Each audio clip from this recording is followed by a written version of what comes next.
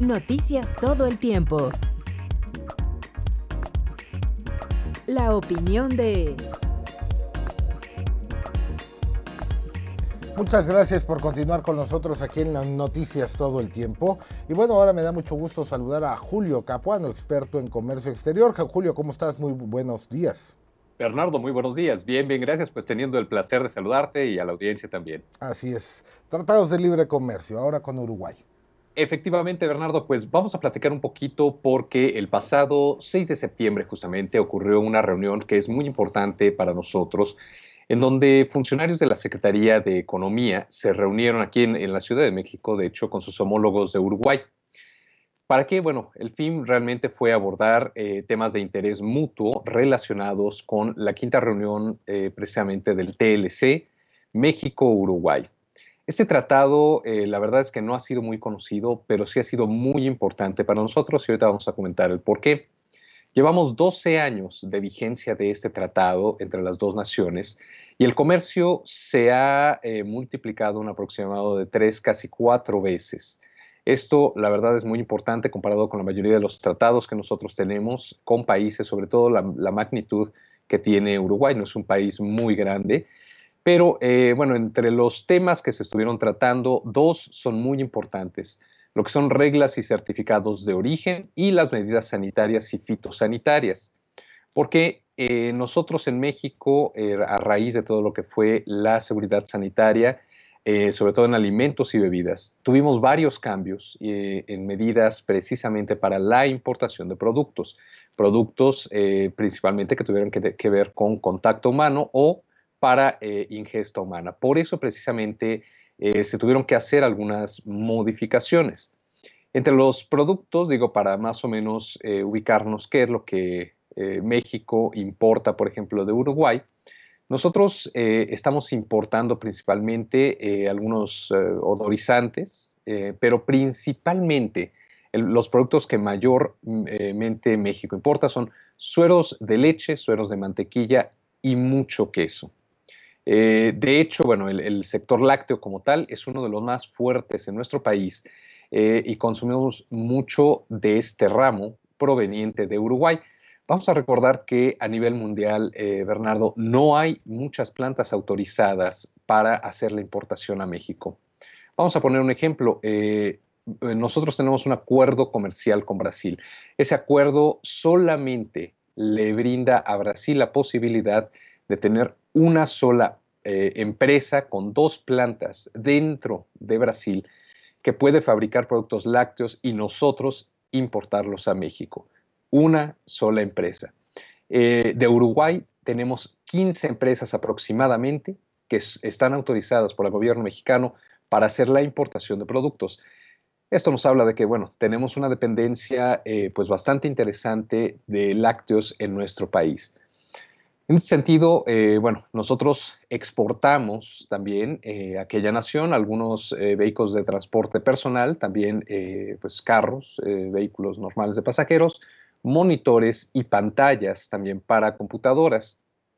Eh, para México es muy importante mantener muy vigente este Tratado de Libre Comercio. 2 razones. Bueno, la primera es porque Uruguay es el único país del mercado común del sur, el Mercosur, con el que tenemos un TLC, un Tratado de Libre Comercio. Y bueno, la segunda es precisamente por el sector lácteo. Más o menos a principios del año 2001, 2002, México sufrió una gran crisis, sobre todo en cuestión de lácteos. Nosotros, como algunos sabemos, pues la verdad es que sí dependemos mucho de lácteos del extranjero, sobre todo de importación. Y a principios de 2000-2001 se encarece muchísimo este tipo de productos y sube muchísimo el precio. Nosotros, entre 2003 y 2004 que firmamos este tratado con Uruguay, bueno, nos aseguramos de tener una proveeduría económica y, bueno, bastante fluida en ese sentido. Por eso es tan importante y es un socio estratégico Uruguay. En estos momentos, estas modificaciones, estos cambios de los que se están platicando dentro de la quinta ronda, es precisamente para que los productos uruguayos, sobre todo el sector lácteo, puedan continuar las importaciones a México de manera fluida. nosotros aún no estabilizamos nuestras importaciones de productos de suero lácteo principalmente para tener un abastecimiento completo. Nuestro principal proveedor venía de Nueva Zelanda, Australia también, algo de Estados Unidos, pero todavía no se ha balanceado esto y seguimos todavía dependiendo bastante de Uruguay para este tipo de productos. Ahora, aquí lo interesante es que México cuenta con un aproximado de 15 tratados de libre comercio.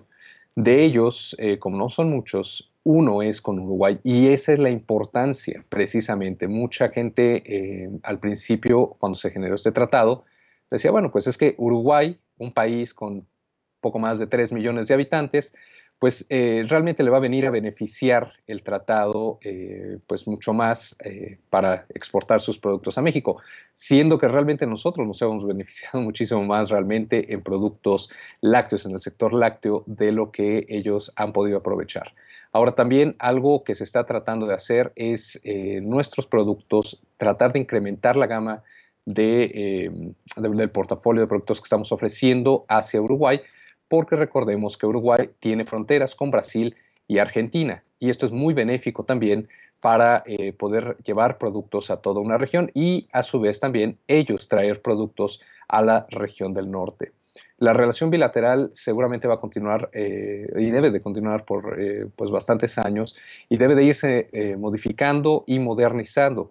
Las exportaciones que tenemos nosotros todavía no son muchas, realmente podríamos tener muchísimas más y ese fue uno de los objetivos precisamente en tratar de ver la renovación y la actualización de estos tratados de libre comercio que ahora pues justamente están dentro de toda la gama de actualizaciones de tratados que estamos haciendo.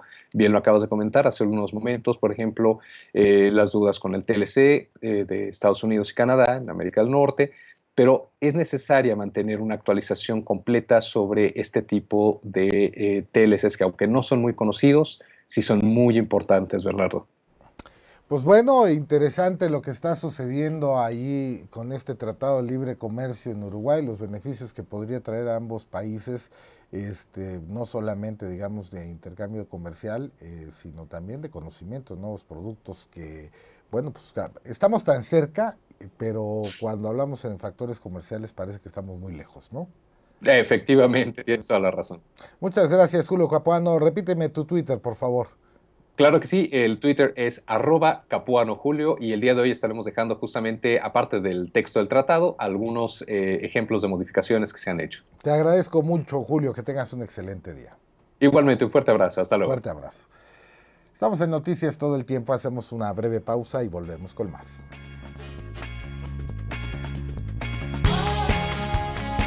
En un momento continuamos. Noticias todo el tiempo.